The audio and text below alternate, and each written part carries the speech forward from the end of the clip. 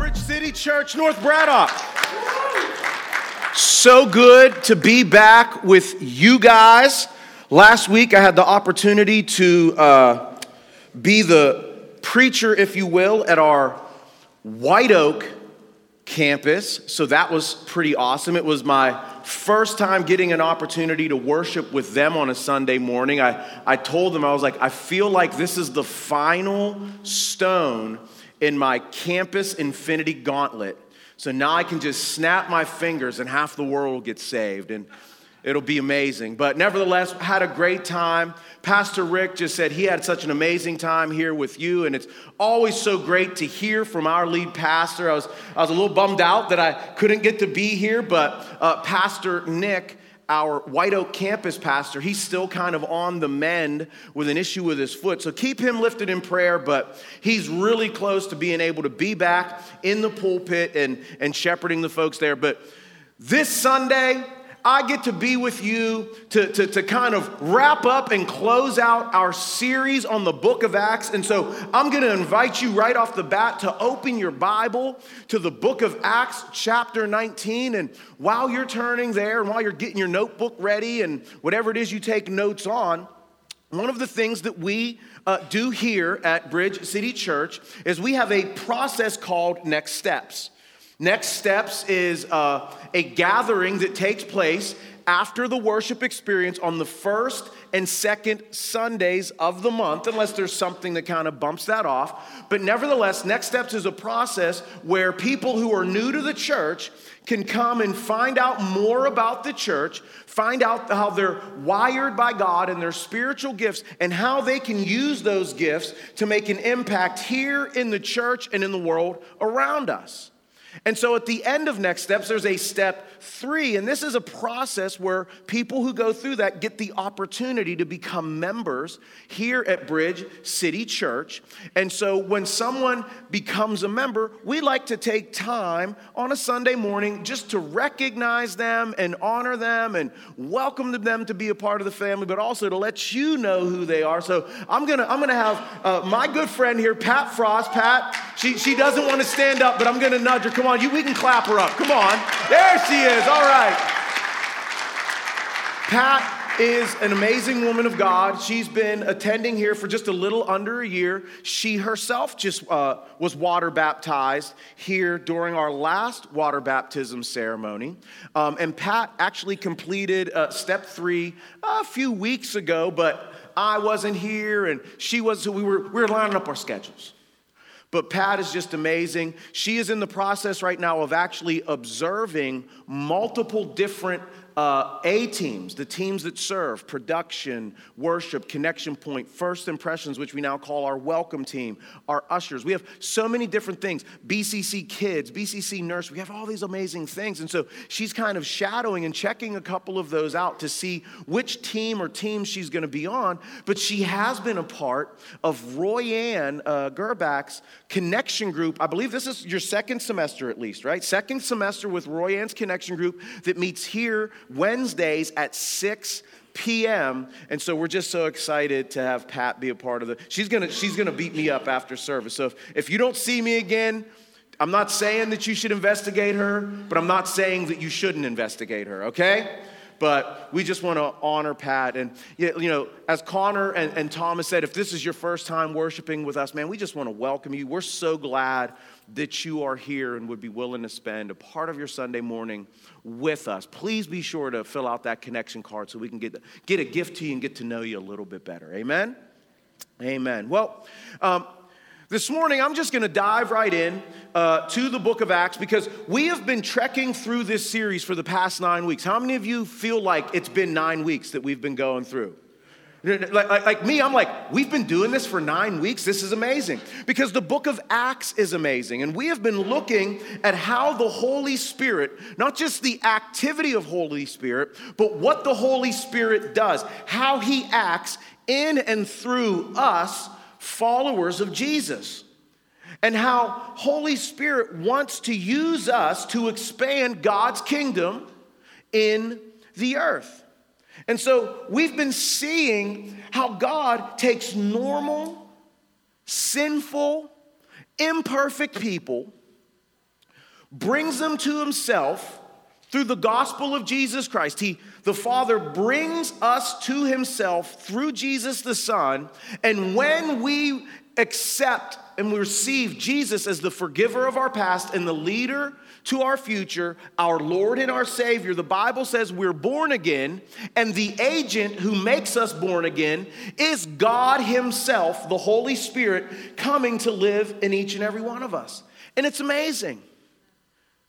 And so we've seen how the church of Jesus Christ, not the building or the place that we go to on Sunday morning, but the people of God, the ecclesia of God, the called out ones of God, who are the temple of the Holy Spirit, are filled with the Holy Spirit so that we can see God's kingdom come in the earth. And so we've seen that the church was birthed out of the ministering, worshiping power of the Holy Spirit.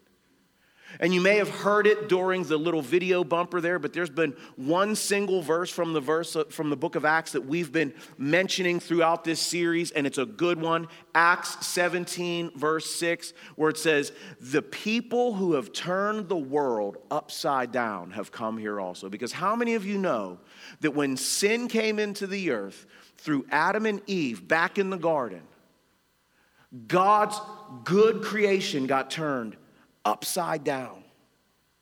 And God purposed through Jesus Christ by the Holy Spirit to take sinful, normal, imperfect people and fill them with his Holy Spirit so that we could turn the upside down world right side up.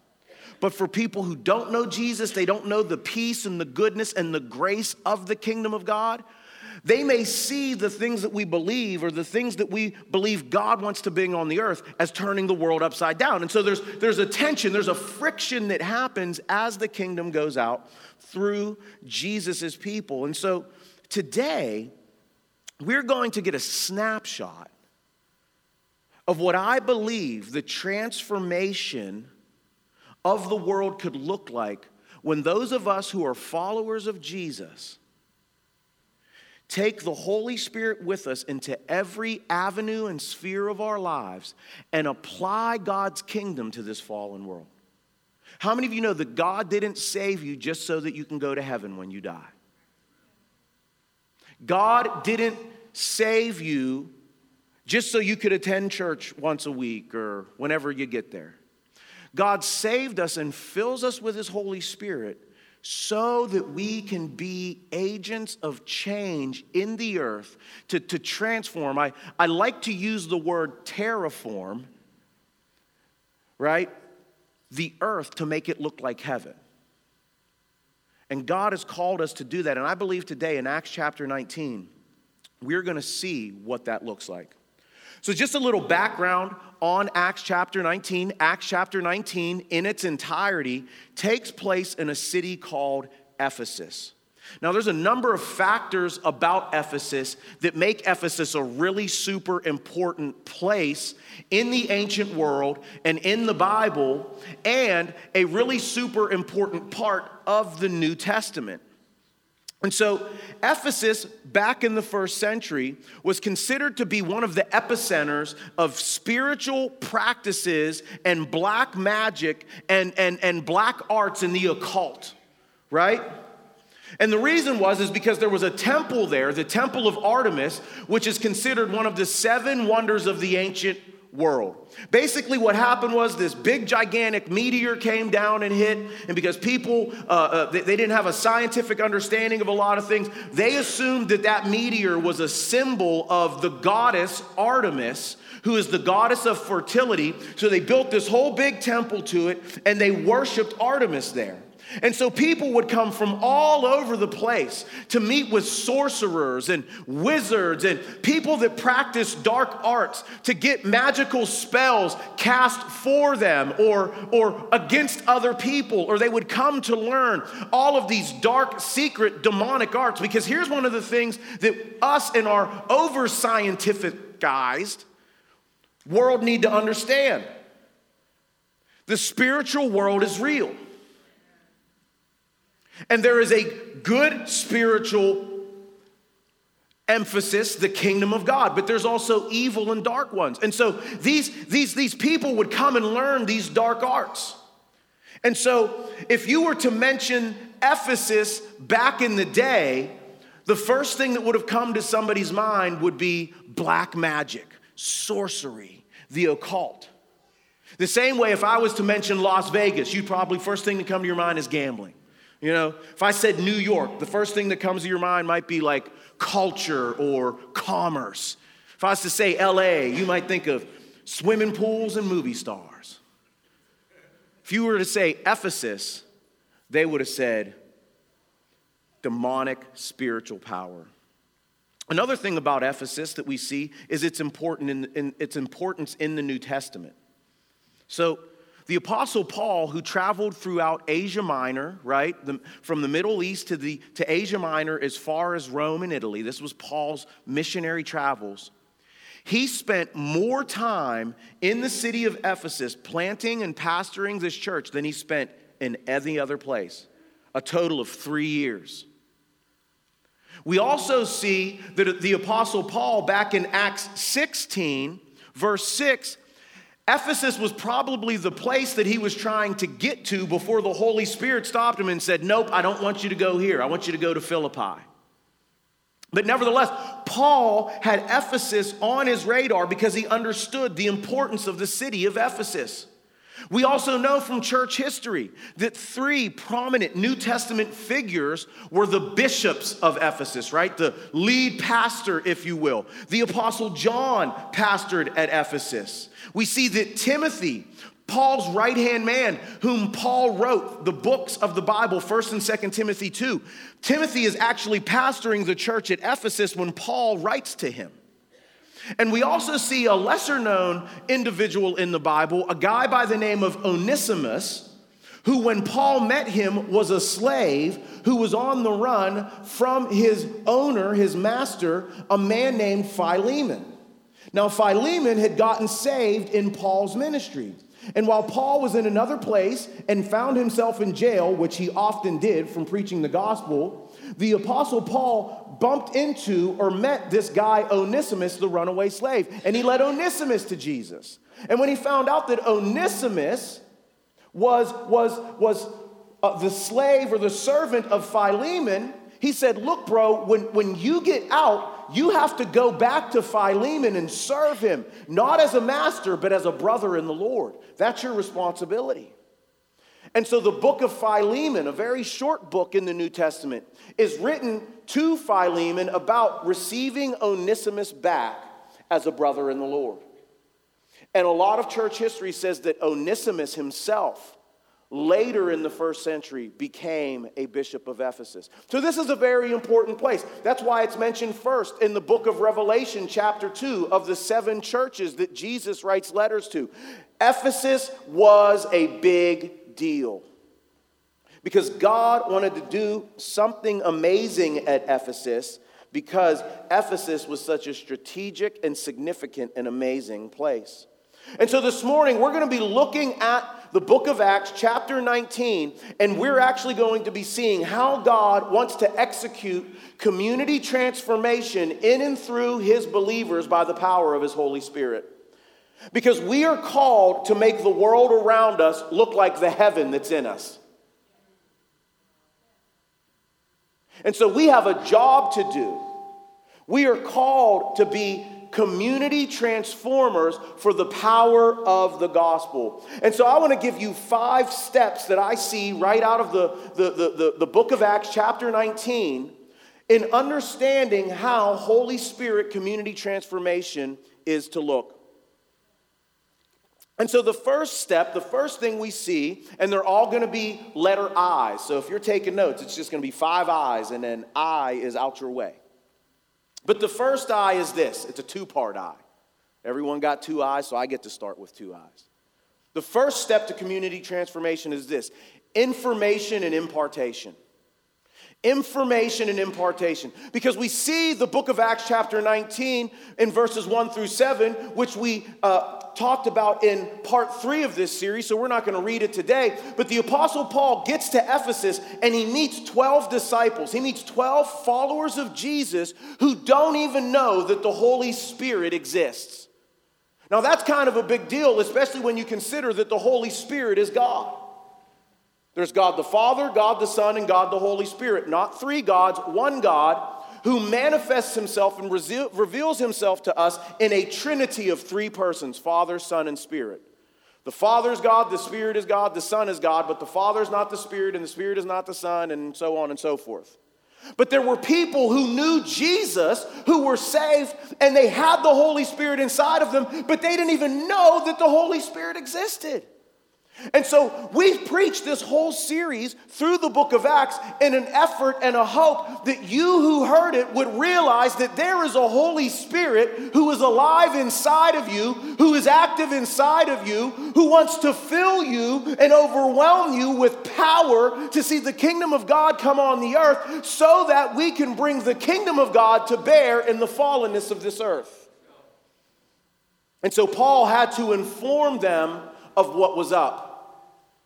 And we see that Paul imparted to them the Holy Spirit by laying his hands on them and praying for them. And they experienced an experience that the Bible refers to as the baptism in the Holy Spirit. It is an experience that is distinct from and subsequent to salvation. So when you get saved, when you cross the bridge, when you're born again, when Jesus is accepted as the forgiver of your past and the leader to your future, the Holy Spirit comes to dwell inside of you. But there is a moment, and I should say moments following, where the Holy Spirit will come upon us in power and fill us and overwhelm us and baptize us in the power of heaven so that we can execute the call that God has on our lives.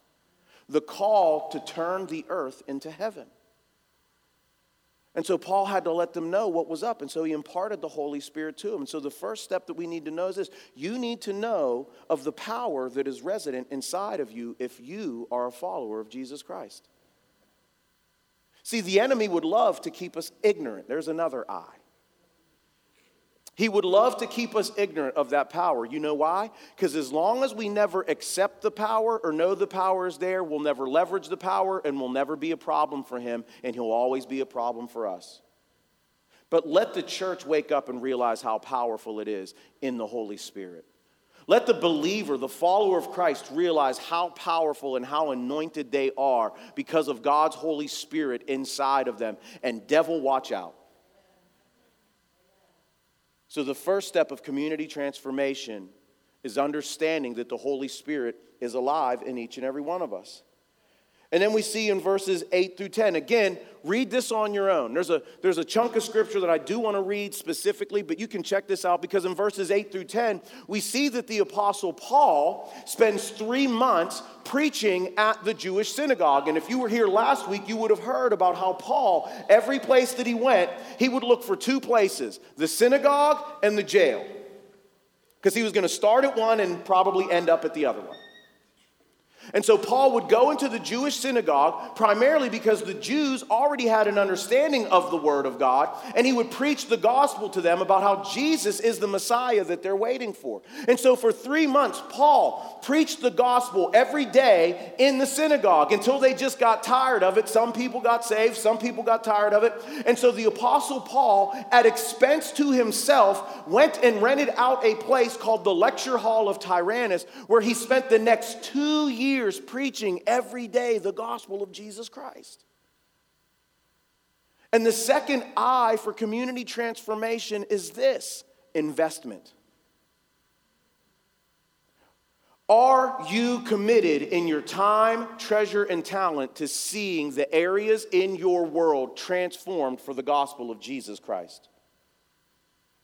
See, this is one of my greatest concerns with the American church as it is revealed to us right now. The American church is an event-driven, consumer-oriented gathering.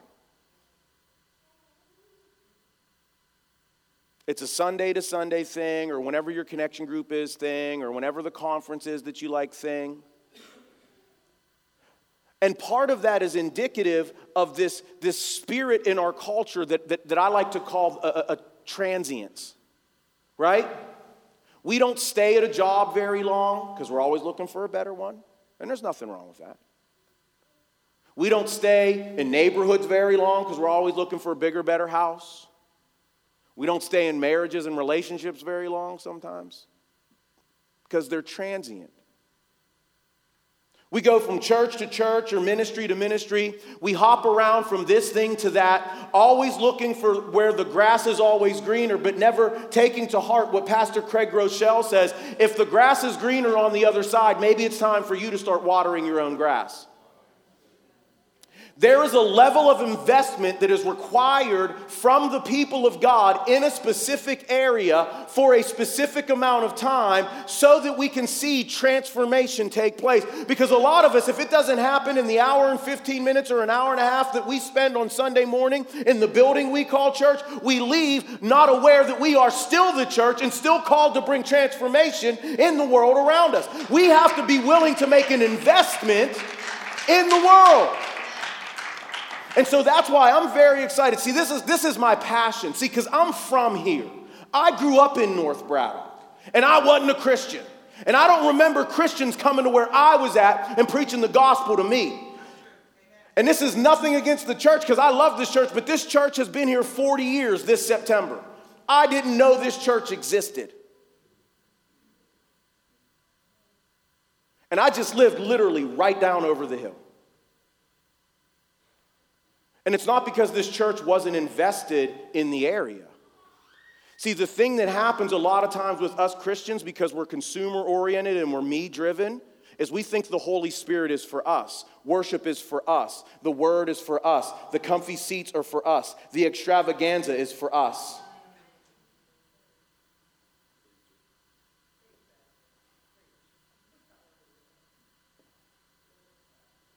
Spoiler alert. It's not and never was about you.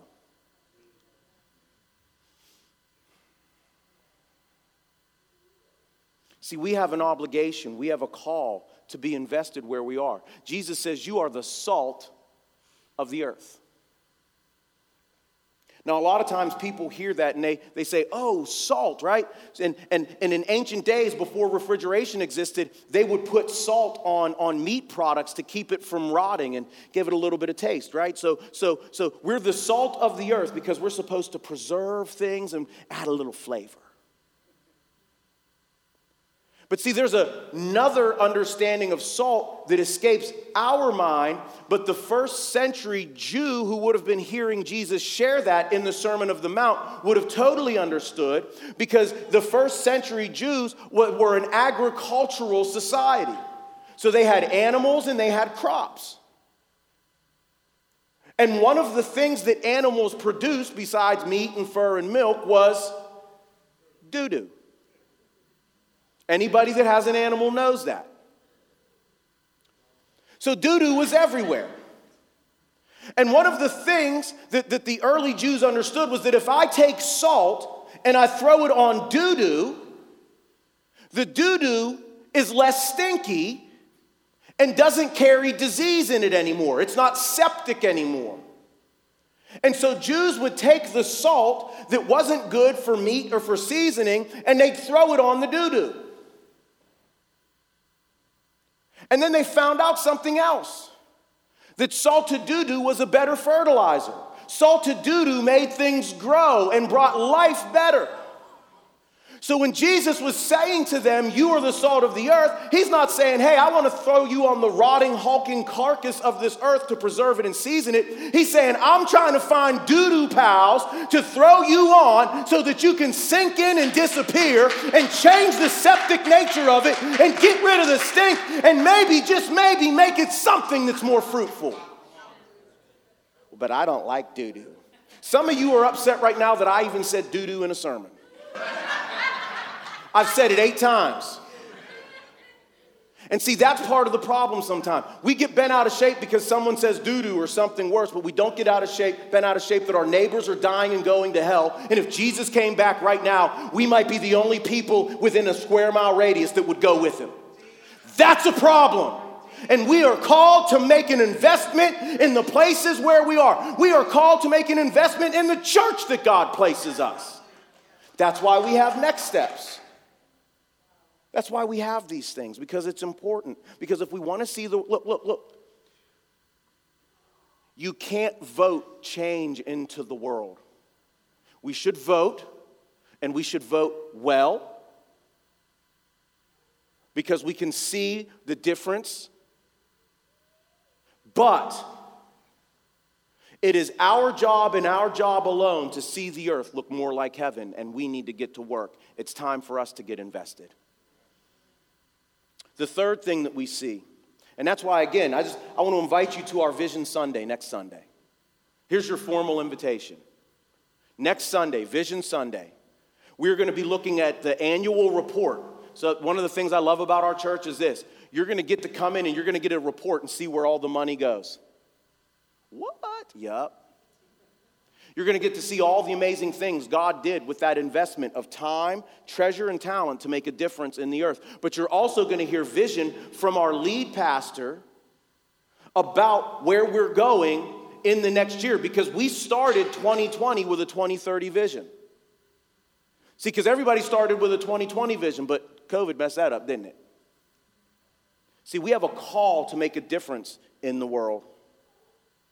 And so now as we move to step 3 of community transformation, we're going to get to the meat of our text. And so Acts chapter 19, verses 11 through 12 says this: God gave Paul the power to perform unusual miracles. Here's why I believe that God gave Paul the power to perform unusual miracles, because he had already been performing miracles. Here's the reason why. Because it's connected to the first I. He made an investment. When you're willing to make an investment, God will start doing some unusual stuff in your life. Verse 12, when handkerchiefs, the Greek there, it's a sweat cloth, right? Because here's the cool thing about Paul. Paul actually worked so that he didn't have to raise money from people to do the ministry. And in 1 Corinthians 9, he defends his right to do that. He's not saying that everyone has to do that. He's saying, I want to make sure that I apply myself and commit myself to the call of God in such a way that I never create a burden for people to come to know Jesus or for the kingdom of God to advance. And so Paul would work as a tent maker, and he would sweat. And so people would come and they would take the sweat rags and the aprons that had touched Paul's skin, and they would take those things and they would lay them on sick people, and the sick people would get well, and they take them to people that were possessed and oppressed by demonic spirits and lay them on them, and the demonic spirits would leave. And the question that I have for us is this: what kind of change happens with the things you touch?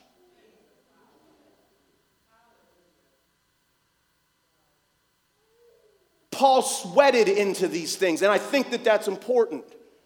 Because the Holy Spirit is inside of us, and God wants to see what's inside of us come out of us. Gatorade had an ad campaign way back in the day. Is it in you? What oozes out of us? And these are the concerns that I have, first and foremost for myself, but as a man that's responsible for shepherding a group of people. Are we people that are committed and invested enough that we sweat into what we're doing? And if we are, what comes out of us when we sweat? Because some of us just don't sweat, and that's why there's no change. And some of us, when we sweat or when we're under pressure or when the heat is on, what's inside of us that comes out ain't that good. And so we have to understand the third I of community impact is the impact that comes from us just touching stuff around us. See, you don't got to go lead a healing crusade. Some of you just need to go to work and be the best, most joyful employee that you can. Look, you don't need your shadow to heal people. You just need the fruit of the Spirit to ooze out of you. When you're at the laundromat, When you're out walking around, when you're in the grocery store, frustrated, aggravated, let some of the Holy Ghost come out of you and see if it doesn't change the environment. Impact is made when what is inside of us comes out of us. And that's why we can't keep it to ourselves. That's why we have to find a place to sweat. Oh my God. Thomas didn't get a chance to look, please bring candy, but we want you sweating at the extravaganza. Not just because we need warm bodies, but because we need what's in you to come out in our community. Because why on earth would we spend all this money to do all this stuff not to bring transformation where we are? Why? Why? Sweat equity is a very real thing. And we need to be informed and invested so that we can make an impact in the world around us. The fourth thing for community transformation is this: influence. Influence. Acts 19, verses 13 through 17. I love this. A group of Jews was traveling from town to town, casting out evil spirits. And they tried to use the name of the Lord Jesus in their incantation, saying, I command you in the name of Jesus, whom Paul preaches, to come out. Right? So there were people that saw the power of the people of God and wanted the power but didn't want to be connected to the source. And so they would go and try to use the name of Jesus to bring about what they wanted in the earth. And as we're about to see right here, it didn't go real well for some of them, because verse 14 says 7 sons of Sceva, try saying that 7 times fast, a leading priest, so he's a religious guy, not a follower of Jesus, but a religious dude. They were doing this. But one time when they tried it, the evil spirit replied, I know Jesus and I know Paul, but who are you? The man with the evil spirit leaped on them, overpowered them, and attacked them with such violence that they fled from the house naked and battered. So could you picture it right now? Could you picture you're just going out of your home to get in your car to go to work, and you hear a commotion next door, and you see 7 dudes running out the house butt naked and bleeding because a demon just beat them up.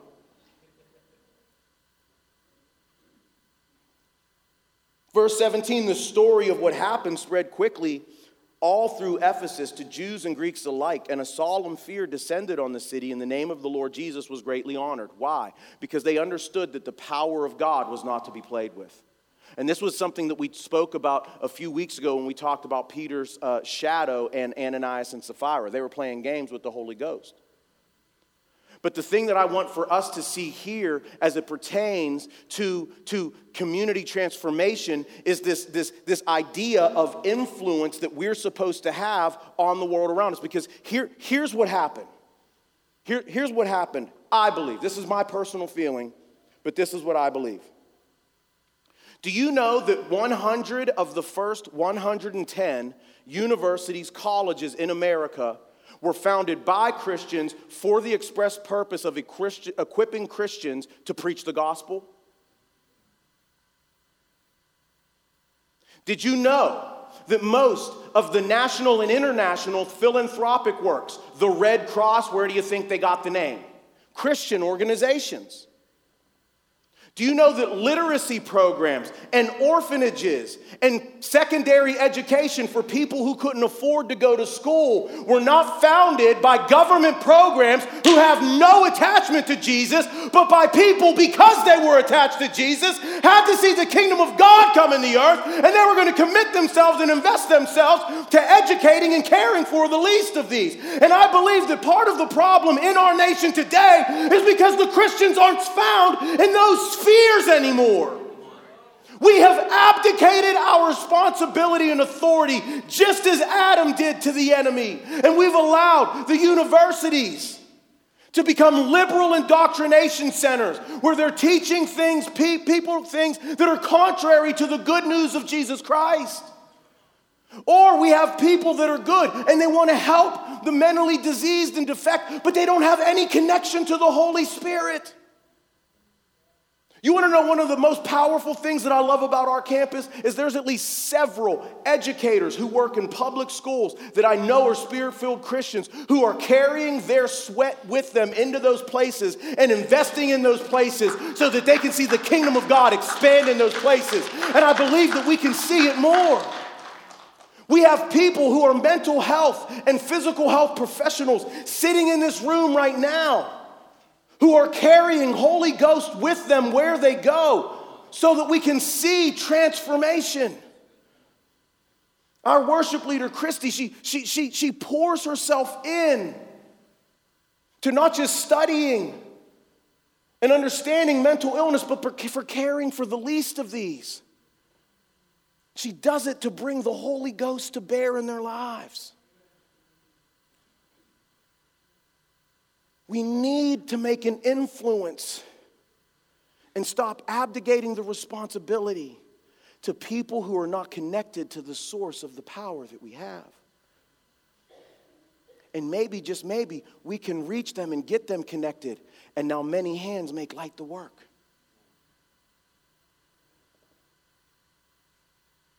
We can do this, guys. Because it's not a program or a politician or a policy change that's going to bring transformation. It's going to be the Holy Spirit of God in the people of God who sweat into the areas where they're invested in making an impact. And I'm excited because I believe that we have the people even in this room to start a revival. Because that's the last eye that we're going to see. And I'm going to have Christy come up because we're going to kind of close with a time of prayer. That's why we had our giving moment and our vision opportunity at the front end of the message, because we wanted to have an opportunity for prayer. Because here's the thing. The term revival has become an ingrown hair in the church. Some of you might not have the coarse African curliness of your facial hair like I do, but I know what an ingrown hair feels like. It's not fun. An ingrown hair is a hair that's supposed to go out and be something, but decides to turn back in and becomes an infected, pus-filled bump. And I'm concerned because I see the state of the church in America right now, and I'm not throwing shade. I'm just saying, like, someone has to speak the truth, because we can't keep convincing ourselves we're making a difference when we're not. We're an infected, pus-filled bump because, you know what? We thought revival was about us too. And so we have revival services where we come and we get our wiggles and jiggles on. We get our goosebumps and glory story. Hallelujah, praise God, brother. Holy Ghost was moving.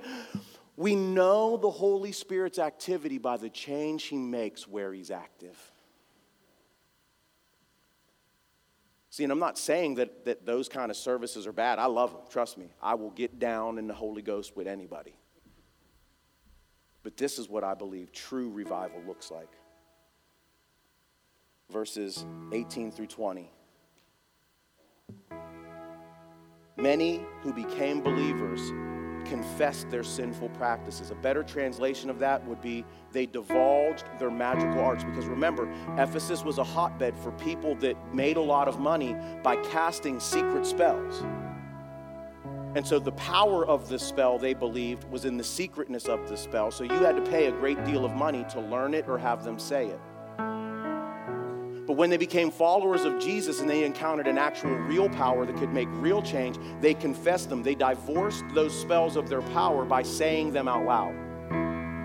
And just yesterday, we had victory and freedom for our men and for our women. And I watched men become free because they confessed out loud their sins. But also, they began to start speaking to the spirits of darkness that had been haranguing them and harassing them and tearing them down and tearing their families down, and begin to start chasing them and speaking to them and exercising their authority as children of God by the Holy Spirit to send darkness to flight. And so we see that people came and they confessed their sinful practices. A number of them who had been practicing sorcery brought their incantation books and burned them at a public bonfire. The value of the books was several $1 million. The Greek there is 5,000 drachmas. a drachma was considered a day's wage for a laborer. So if you take a day's wage for a laborer, I'm going to make the math easy, let's say $15 an hour for an 8-hour day, and you multiply that by 50,000, the value of those scrolls was $6 million. That's revival. Revival is when people turn from their wickedness and turn to God. Revival is when people are so inspired by the impact and influence of the kingdom in their region that they turn from their wicked ways and they seek His face and they confess their evil and they destroy their attachments to evil, because now they are connected to the one true God, the one true power. And as a result of real revival, verse 20 says, so the message about the Lord spread widely and had a powerful effect. Church, what is the effect that we're having? I told you I grew up here. I have friends that grew up here and still lived here, and to be quite honest with you, never moved away from here. When I invite them to church, they still don't know where this place is.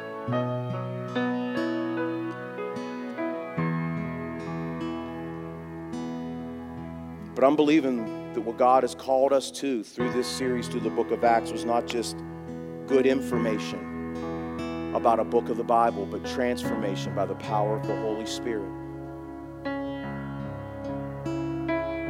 And so right now, what we're going to do is this. We're going to stand to our feet. I'm going to have our prayer team come to the front.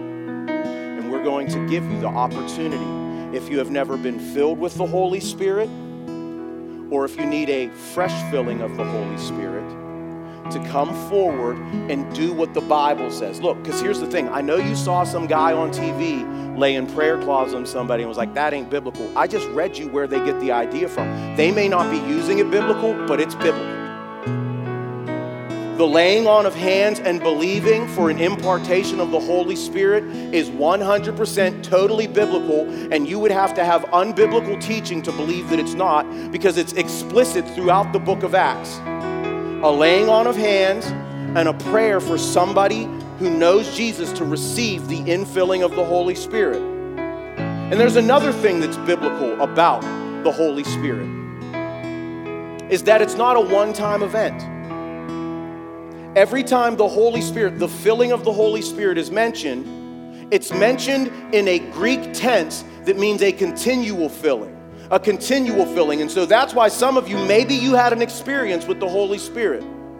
You felt overwhelmed. Maybe you even spoke in tongues, which again is a 100% biblical reality of the baptism in the Holy Spirit.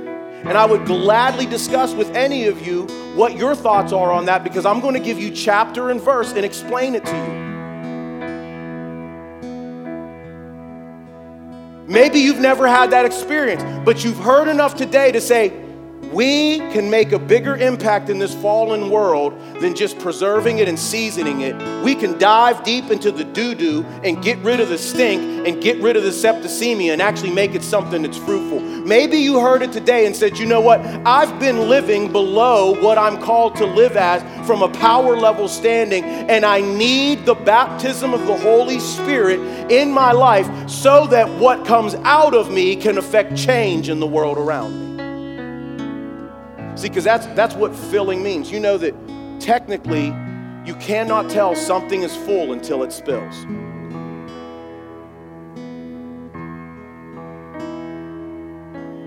You don't know the glass is full until it spills out over. Maybe you're here today and you're a pretty full glass, or you're a glass half full kind of a person. I don't know. But you've heard something today that makes you believe deep down inside of your heart, that same heart that accepted Jesus back in the day, and that's when you really felt like you could make a difference in the world, not just play church. Maybe that heart has been awakened and you want to come forward and have one of these people. I'm even going to invite if Tyler, one of our elders, and Avery, his wife, would come up to pray, because I believe that there are people in the room right now that either want a first-time filling or a refilling, because you believe. You believe, you have faith to believe that we can make more of a difference than we're making, not because of our effort, not because of our sweat, but because of the Holy Spirit oozing outside of us into the world around us. And if that's you, I'm just going to invite you to come forward, and the worship team's going to play. I invite you to come forward and allow one of these people to pray for you. And something's going to happen. Some of you may speak in tongues for the first time. Some of you may speak in tongues for the first time in a long time. Some of you may experience just like a rush of energy, or you feel a weight coming off of you, or you'll experience an overwhelming sense of peace or joy. Because that's fruit of the Holy Spirit. Love, joy, peace, patience. You'll feel a kindness and a gentleness and a faithfulness, maybe to a specific person or a specific people group, that you know deep down inside of you, God is calling you to go and be an ambassador to that person or to those people. Maybe you're going to feel a renewed sense of purpose in your heart, that whatever you do for a living isn't what you do to live.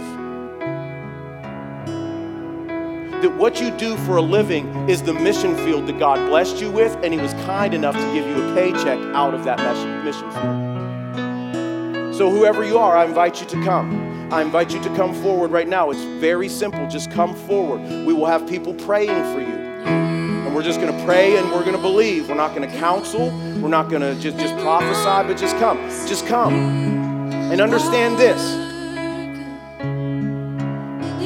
I will at a point here in a few minutes probably come and officially dismiss us. But if you're fine where you are, I'm not going to clown you. If you're fine where you are, that's okay. And by that I mean sitting where you're at, or you're fine with the level of effectiveness you have for Jesus. If you're fine where you're at, cool. And if you have to go on about the rest of your day, there is no shame. There is no feelings of guilt that you have to somehow stay, or you will be embarrassed to leave. Look, I get it. But if you want to stay and see what God might do in you so that He can do something through you, then I invite you to stick around. But if you have to go, please feel free to do it. And on your way out, grab some Oakmont Bakery donuts. They're in our cafe. There's a bunch of them. Get them before the kids get them. And if you have kids, here's what I'm going to do. This might be a little bit weird, but if you have to go get your kids, bring them in here with you. Let them see how the Holy Spirit activates in people's lives. Let the kids workers come in here and get a fresh infilling of the Holy Spirit if they want. But if you have kids, go ahead and get them. No shame in our game. We're just going to see what God's going to do. You know why? Because I believe that God has called us to more than coming to a place on Sunday morning. I believe that God has called us to change the earth. So if you'd like to worship where you are or come and receive prayer, do that. The worship team's going to